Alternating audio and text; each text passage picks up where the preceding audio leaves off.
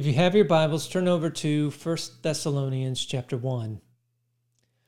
In the prior message, we dealt with what I call the Thessalonian triad, and that is the work of faith, labor of love, and patience of hope. Today we're going to drill down into the patience of hope. We're going to flesh that out so you understand it more, so it can strengthen your faith and give you structure of what we call believing allegiance, and that is the definition of faith. So if you're there, let me read from the King James Version, and I am going to switch over to the RSV here and there. It reads, Paul, Silvanus, and Timotheus, unto the church of the Thessalonians, which is in God the Father and in the Lord Jesus Christ. Grace be unto you, and peace from God our Father and the Lord Jesus Christ.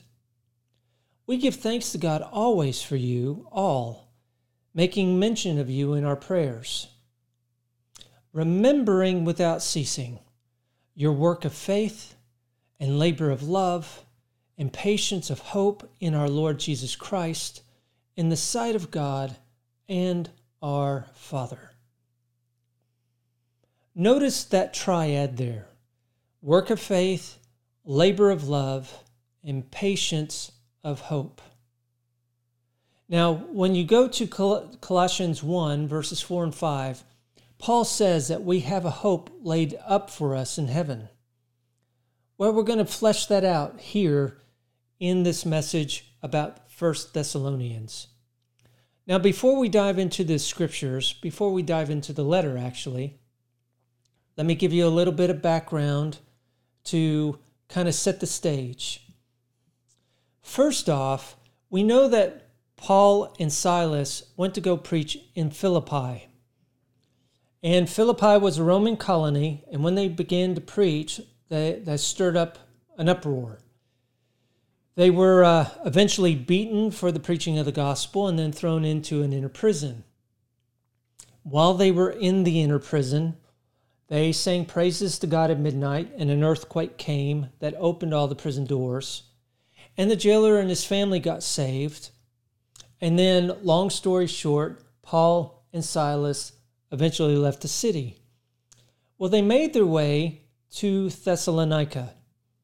And when they entered the city, they went straight to the Jewish synagogue, and Paul began preaching on the Sabbaths there. Luke says that he preached for 3 Sabbaths. So he and Silas were in the city for about 3 to 4 weeks. Let me read this to you that Paul writes in his letter to the Thessalonians. He said that no one be moved by these afflictions, and he's speaking about persecution that he knows that the Thessalonian believers were suffering after he had left the city. He said, you yourselves know that this is to be our lot, or our appointment, or our destiny. For when we were with you, we told you beforehand that we were to suffer affliction, just as it has come to pass, and as you know. So when Paul started preaching the gospel in Thessalonica, the persecution started immediately. Even though there were some Jews that got saved, a great many Gentiles, and what Luke writes, not a few of the leading women.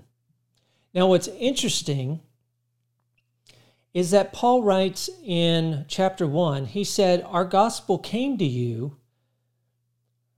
not in word only, but also in power and in the Holy Spirit and with full conviction.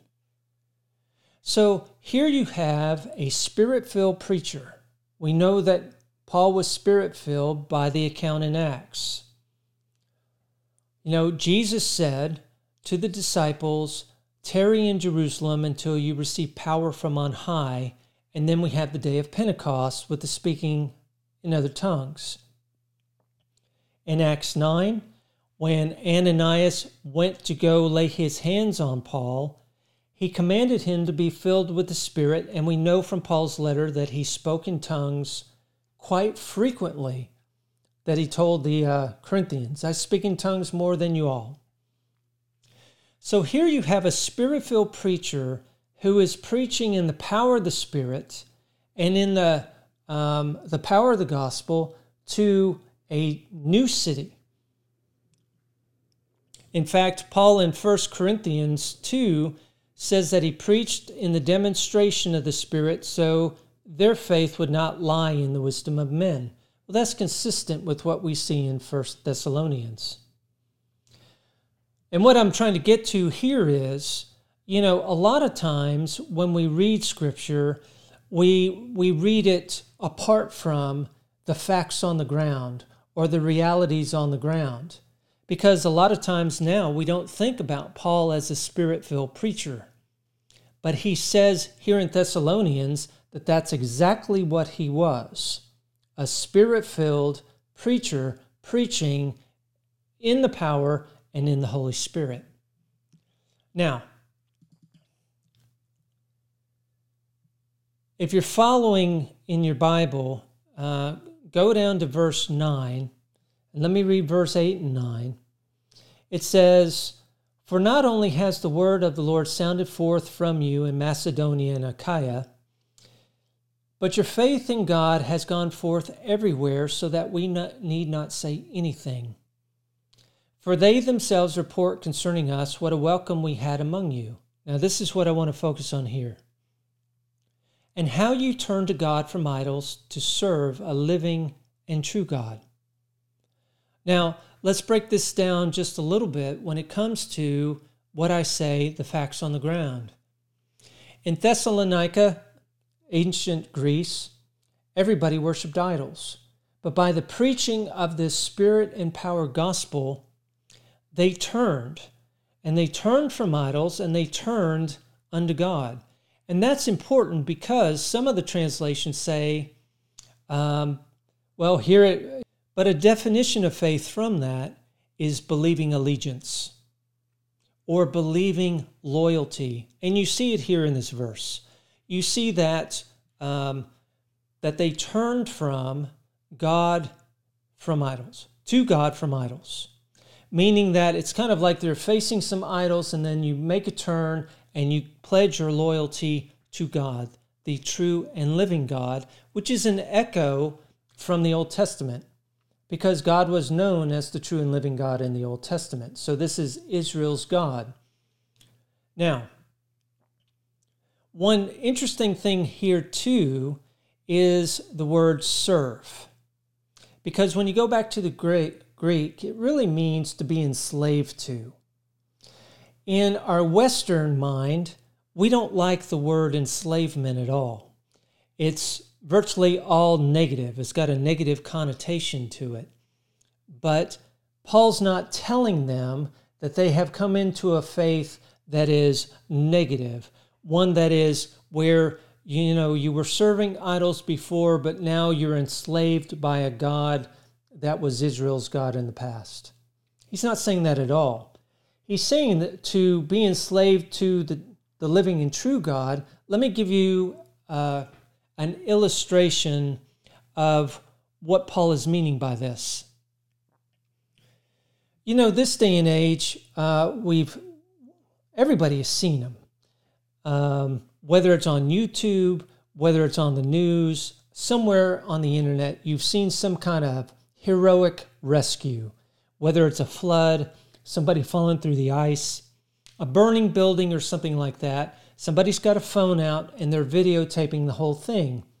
And you sit there and you look at the victim and you don't know how in the world that victim's going to live through this. But out of the corner of the screen, you see that, somebody's climbing on a rope, somebody's got a ladder or something, a policeman, a fireman, a guy who was driving his pickup truck who just stopped and saw what was going on. And this responder, you see, risk his life while somebody's videotaping the whole thing, risk his life for somebody he doesn't know, doesn't have a relationship with. And you watch with rapt attention of how the rescue all pans out. And then once it's done, invariably somebody's got a microphone and they ask the victim, they ask whoever was saved, well, what are your thoughts? What are you thinking? And the first thing out of their mouths is usually, I don't know who this guy is, but he saved my life. In fact, I wouldn't even be here without him. So I owe him everything. Whatever he wants, whatever he needs, whatever he thinks he needs, I'm going to do for him because I owe my entire existence to him. You might say that the victim was enslaved to the hero, or enslaved himself or herself to the hero because of what the hero did. Well, that's what we have here in Thessalonians. When you think about the gospel, you've got the gospel hero of the Son being set forth. He is the hero. And when Paul writes here that the Thessalonians turned to God from idols to be enslaved to the living and true God, that's the context that he is writing in. They're happy to be enslaved. In fact, if you go through Paul's letters, you see in Romans 1:1, in Philippians 1:1, and in Titus 1:1, he calls himself the slave of Christ or the slave of God, a self-profession, something that actually, if you get into your prayer closet and get alone with God, is very, very hard to say.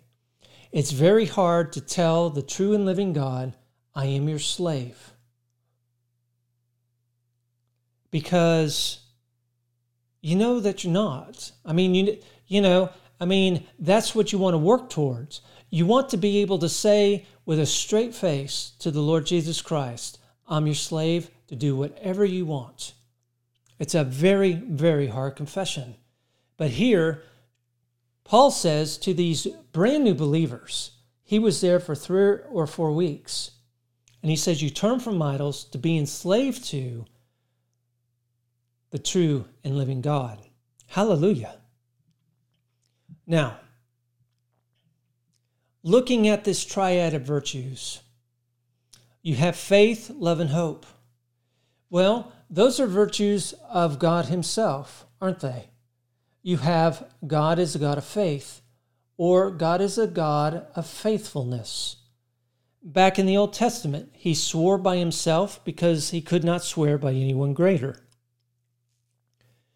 He has kept his covenant. He has kept his word. And we know that he has done that because he sent forth the Son, and the Son has accomplished redemption for us. He has been eminently faithful. He's also a God of love. It not only says that in 1 Corinthians 13, but we know it to be true by what he has done. God loved the world, so he gave his Son. That's actually how it reads in the Greek. It's not so loved the world. He loved the world, so he gave his Son. So he gave his Son what? So that those who believe may be saved. Hallelujah. He's a God of love. And then he's also a God of hope. He sent forth his Son when we were all yet sinners, in the hope that men would be saved. He would do everything necessary to accomplish salvation with the hope that people would believe, would have that believing allegiance and become members of his family. So these 3 virtues, they mark our God, but they also mark the believer. In Acts 1:8, Jesus says this, in telling the disciples to wait before they go out into the world, to wait and tarry in Jerusalem, he says, but you shall receive power after the Holy Ghost has come upon you, and you shall be witnesses unto me, both in Jerusalem, in all Judea, in Samaria, and unto the uttermost parts of the earth. The gospel isn't about just giving evidence like a witness does at trial. We are the evidence. We are the embodiment of the gospel. Jesus says, you shall be my witnesses, Not that you shall witness, but you shall be the witnesses. You shall be my witnesses to the uttermost parts of the earth. And in being the witnesses, we exude these three virtues. But in this message, we want to focus on one, and that is the steadfastness or the assurance of hope. Now, when you go to chapter 3 in 1 Thessalonians, Paul writes this in verse 9. He says, "For what thanksgiving can we render to God for you, for all the joy which we feel for your sake before our God?" Now, let me give you a little bit of background to that. When Paul was in Athens, he knew that there was persecution when he had left, when the Thessalonians, stole him and Silas out at night to get them out of the city. So he wanted to know how they were doing. He wanted to know how they were standing up in the face of persecution. So he sent Timothy to spy out the land, so to speak. And Timothy came back with a glowing report of these brand new believers. And Paul says, "For what thanksgiving can we render to God for you? For all the joy that we feel for your sake before our God." Now in verse 10 he says this, "Praying earnestly night and day that we may see you face to face, and supply what is lacking in your faith." He tells them that he had wanted to go and see them face to face and shore up anything that had been lacking in their faith. They were brand new believers. Now, writing this letter, he wasn't sure what was lacking in their faith because he hadn't talked to them face to face. But he's writing a Spirit-inspired letter.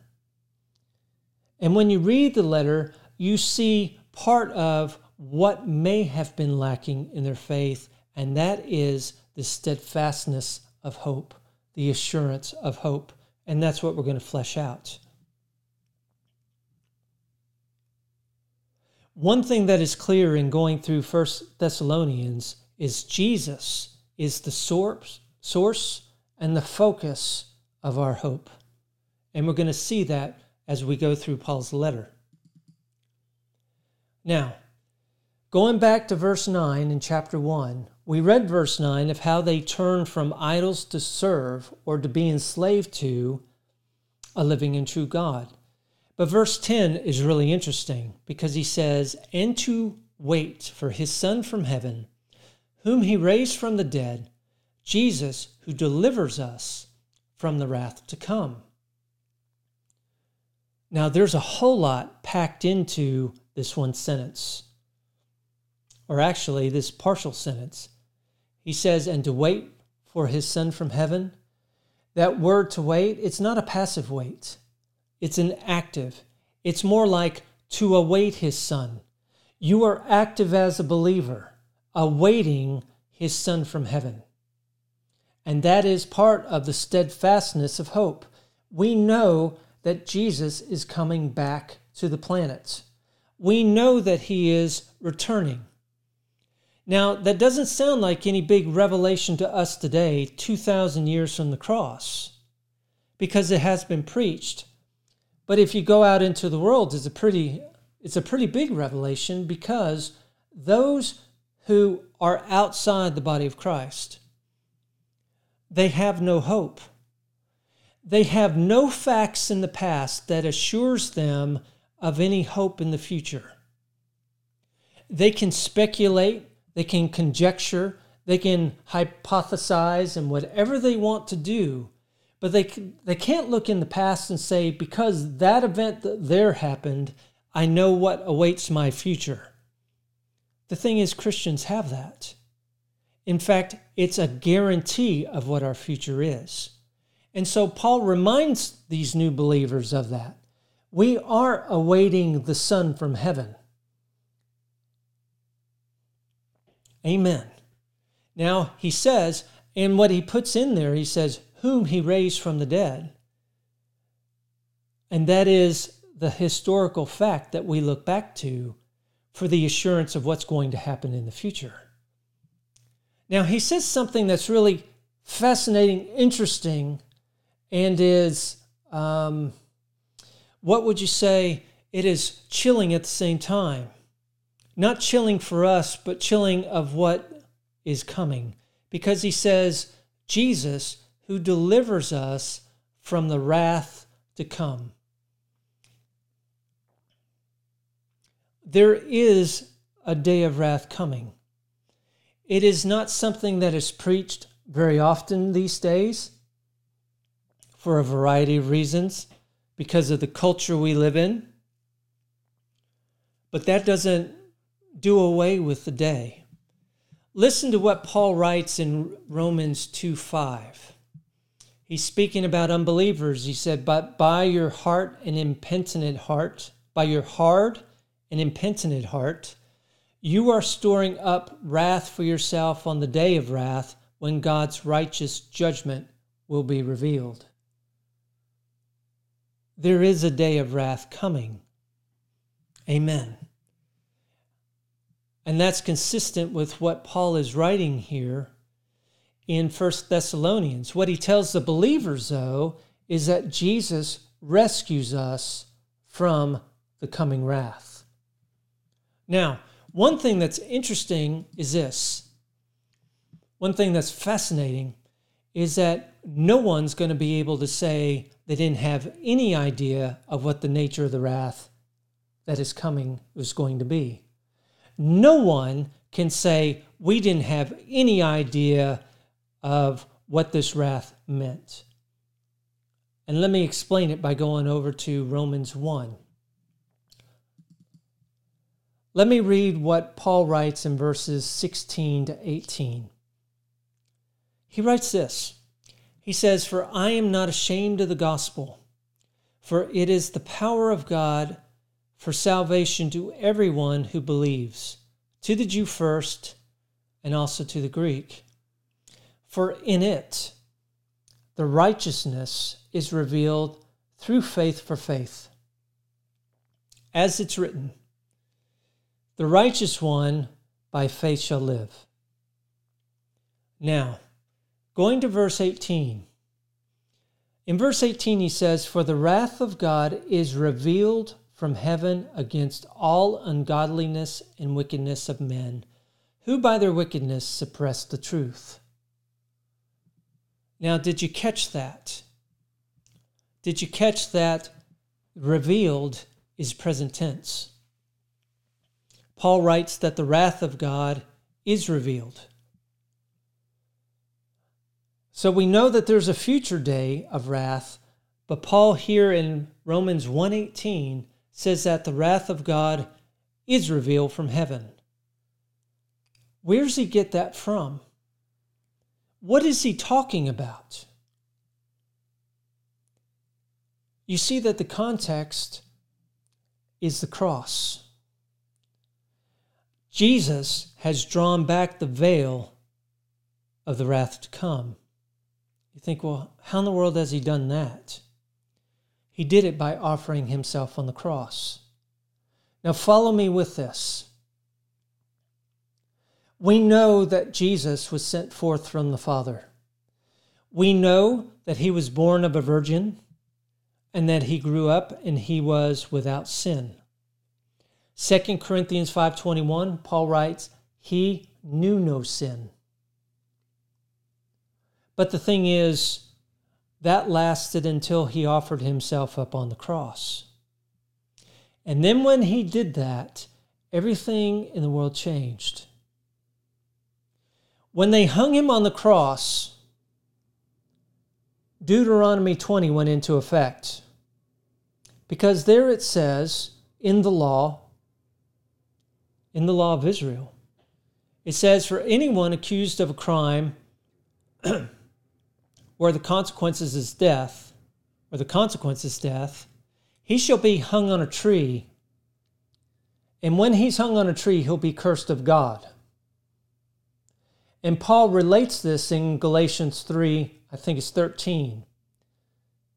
Christ became a curse for us. In fact, when you go back to 2 Corinthians 5:21, Paul writes this. He said, him who knew no sin, he made him sin. God made him sin. And that's copacetic with Isaiah, who wrote about it hundreds of years before. Isaiah 53, the prophet writes that God laid upon him the sins of us all. So you get the picture of Jesus on the cross. We've made it such a soundbite without really drilling down, without really examining what the content of the cross was all about. We hear people say, well, Jesus died for me on the cross, kind of like, well, he just died like anybody else. On the physical side, the crucifixion wasn't all that unusual because you had two thieves on either side of him, and it was a pretty regular thing for Rome to do. But when you combined the him who knew no sin with Deuteronomy and the prophecy of Isaiah, well, everything changes. So the sinless one became full of sin. He became sin. And you see that, you hear that. While he's hanging on the cross, what's he cry out? You hear, my God, why have you forsaken me? Why are you so far away from the roars of my cries? I cry out to you day and night, and you don't hear me. Jesus is dying as a man separated from God. He's dying as sin. And we see what Paul's drawing here in Romans 1:18 is you have any wonder about the wrath of God? Well, there it is right there. You see it in the cross. You see how a man dies separated and apart from God. In fact, if you turn over to Hebrews 2:9, you should turn over in the NRSV version because it reads in the margin the correct way. That Jesus died apart from God, tasting death for everyone. Most Bibles have by the grace of God, but when you get back into textual criticism and all the rest, the more reliable transcripts say he died separated from God, and you see that. You see that in the Psalms, and you see it in the gospel accounts. God didn't turn his back on Jesus for just a moment. There's no scripture that says that. No, Jesus died as a man full of sin, apart from God. He fully identified with us. The thing about believers is we identify with him both in death and in his resurrection. The unbeliever doesn't identify with him at all, but dies his own death the way that Jesus died. Separate and apart from God. Amen. So we see that Paul speaks to these believers in Thessalonica, and he says Jesus rescues us from the coming wrath, giving them assurance again that they're not like everybody else, that they are part of the Lord's family. They are part of the Lord. They're identified with him, and therefore they won't suffer the wrath. Jesus incurred the wrath. Amen. On behalf of believers. Those who, he incurred the wrath for everyone. But it's those who believe, who have that believing allegiance in him, who are reborn to new life, will escape the wrath to come. Amen.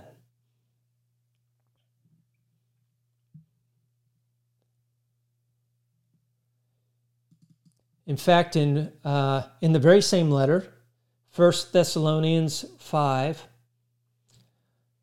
Paul writes this. He goes, So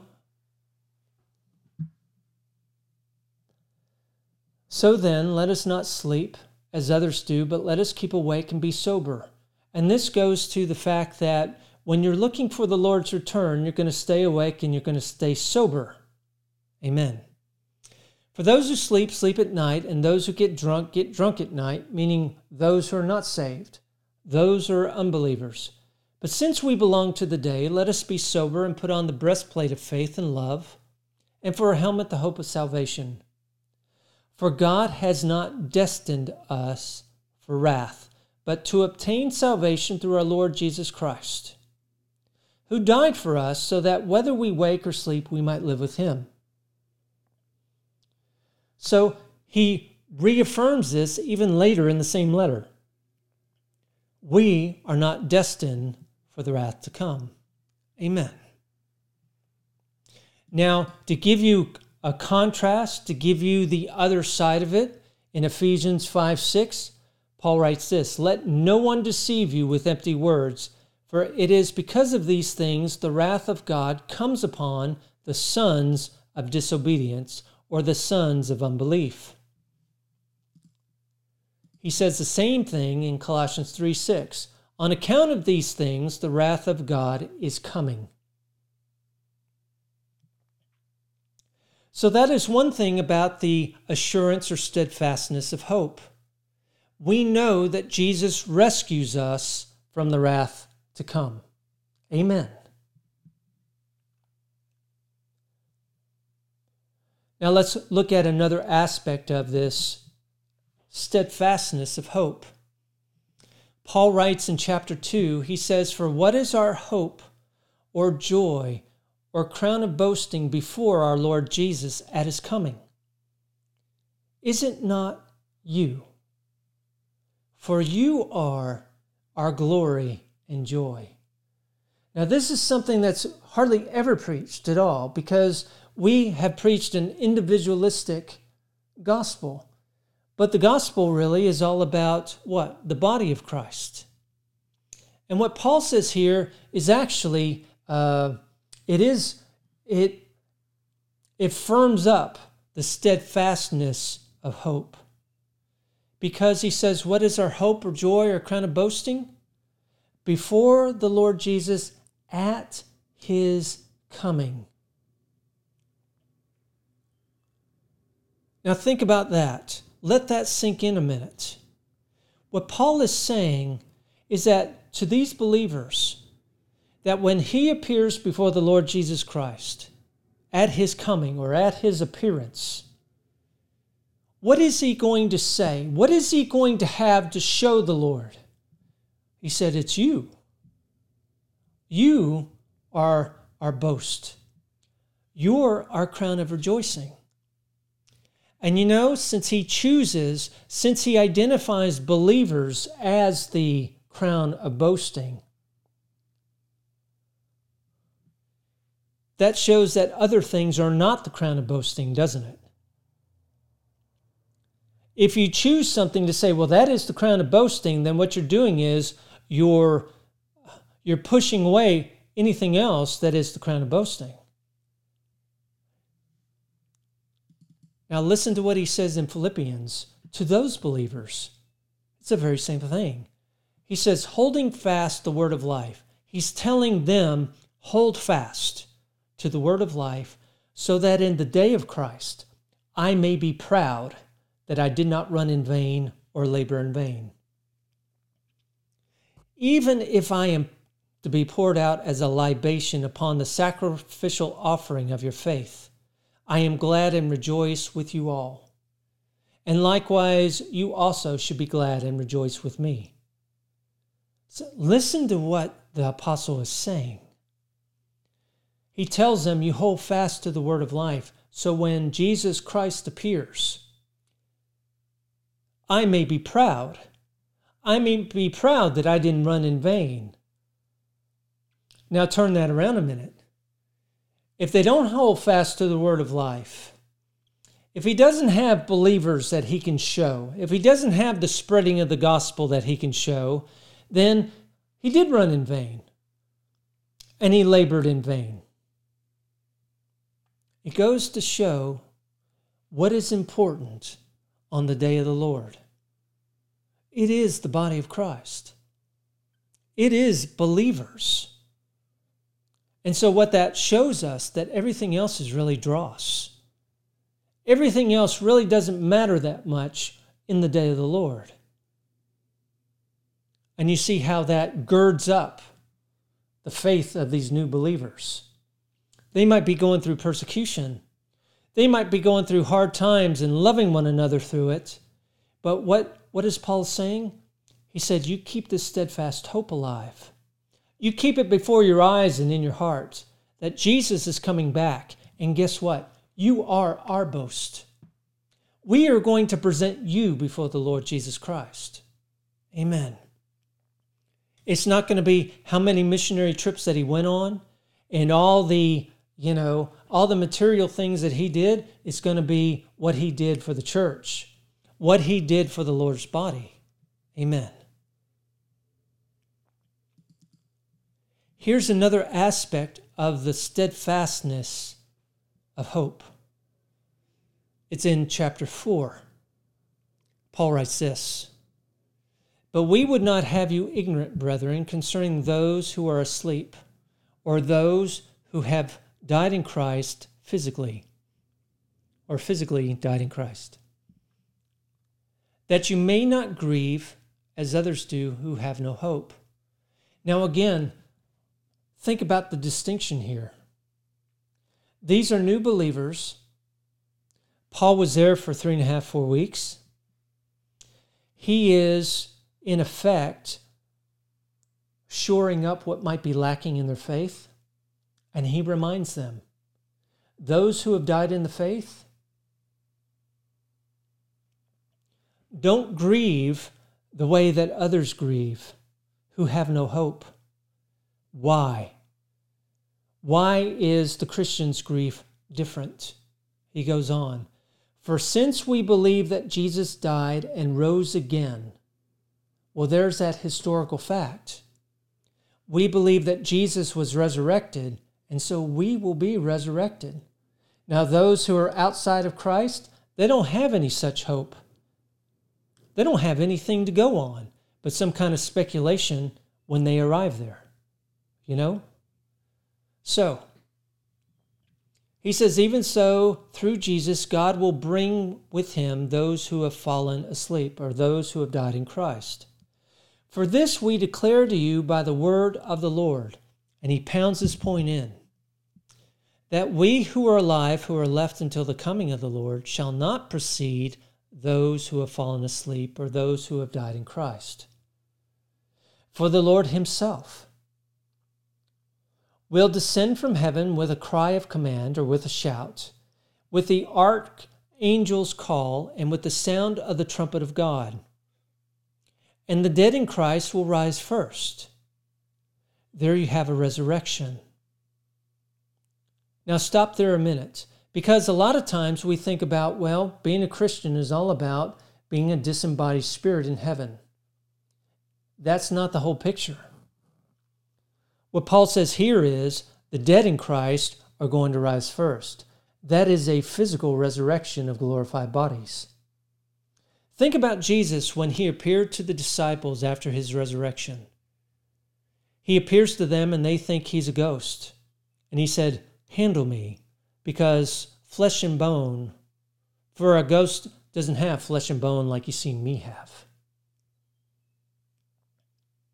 We don't, the normal thing is the normal thinking is Jesus is some kind of doctrine, the doctrine of Christ or something like that. We get that from the ivory towers. But we have a flesh and bone resurrected man seated at God's right hand. And there's one day, and Paul's describing it here, where there's going to be a huge shout, the trumpet of God, and he's going to descend from heaven back down to the planet. And those who were dead in Christ, they're going to be resurrected in bodies like his body. He is the prototype.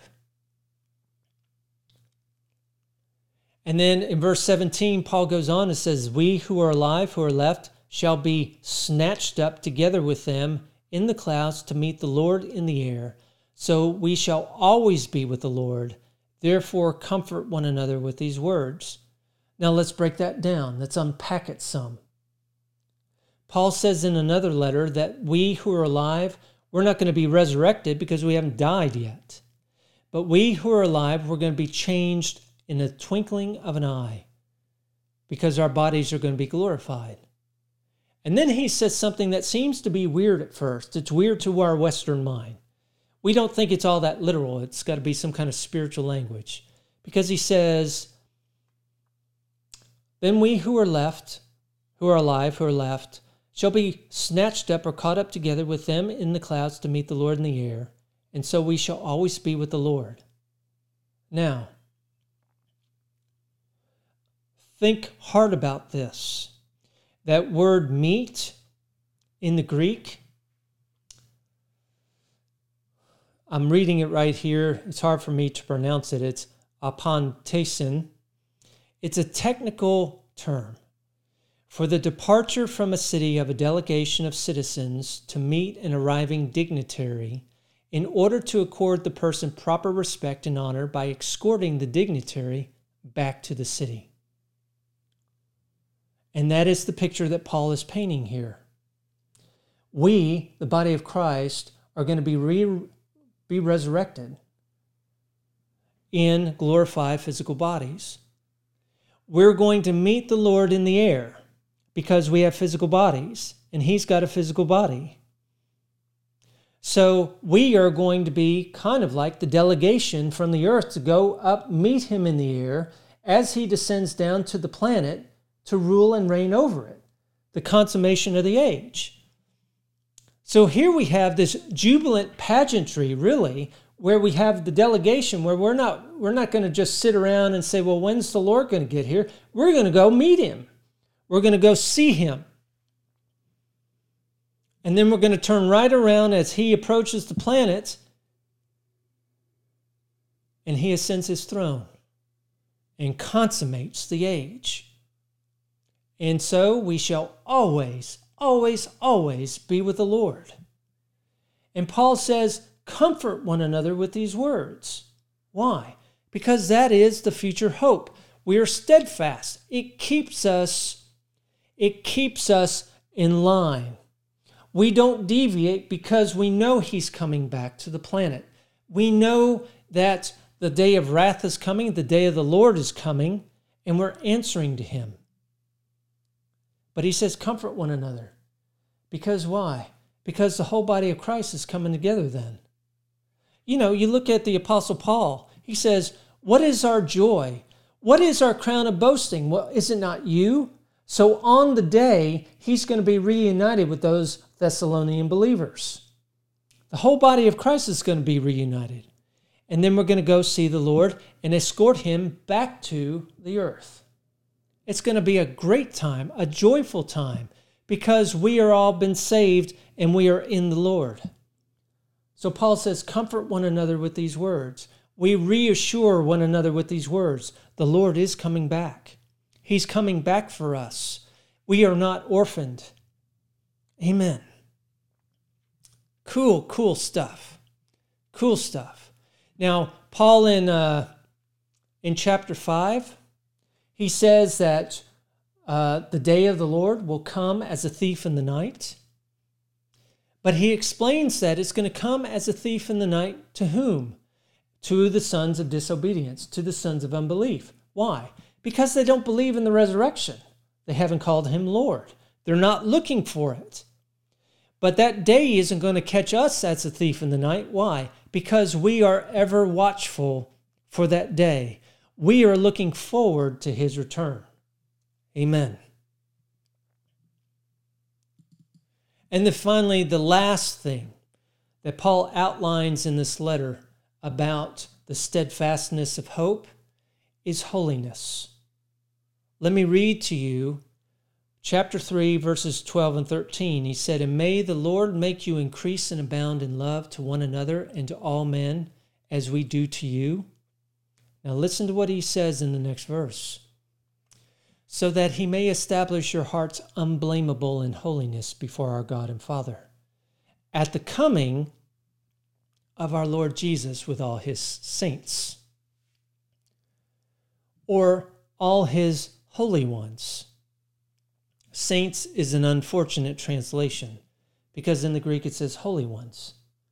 But look what Paul does here. Paul says, so he may establish your hearts unblameable in holiness before our God and Father at the coming of our Lord Jesus Christ. This steadfastness of hope, like I said, it keeps us aligned. It ensures our holiness before the Lord. Why? Because we know what our priorities are. We know, we have the work of faith, the believing allegiance. We have the labor of love where we selflessly love one another. And that is all tied together with the fact that we look for the steadfastness of hope. We know that he is returning, and so we live in holiness because we know that we're going to face him.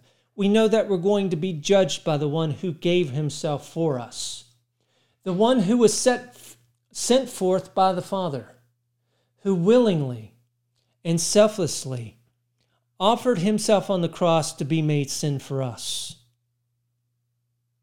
We don't think of it too often, really.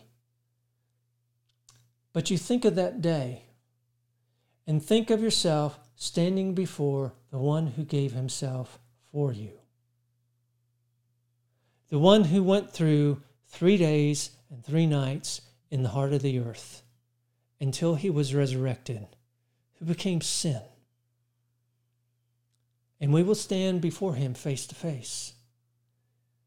If that doesn't keep you holy, if that doesn't keep you unblameable, there's nothing else that can. But what Paul does here is he reminds them of the fact. He says, the Lord will keep you unblameable at his coming. He may establish your hearts unblameable in holiness before our God and Father at the coming of our Lord Jesus Christ. Amen. So you see with this letter, just this short letter, how this one virtue of the triad just keeps the straight line of the believer's heart, just keeps it pure, because we know that he is returning to the planet. We know that he is coming back for us. And to contrast it again, because we see it again and again in the letter, we're not appointed unto wrath. That might not seem like a big thing as believers because believers don't really concentrate on the day of the Lord and wrath.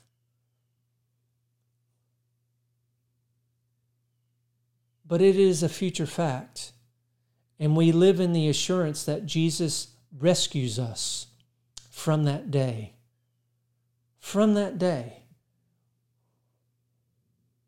And that we're going to be with him forever and ever, always. Always.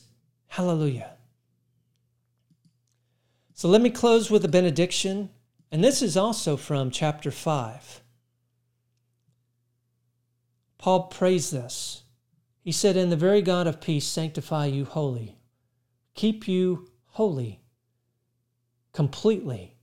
And I pray God, your whole spirit and soul and body be preserved blameless unto the coming of our Lord Jesus Christ. There's that coming again, that assurance of hope. That we be kept blameless, be preserved blameless unto the coming of our Lord Jesus Christ.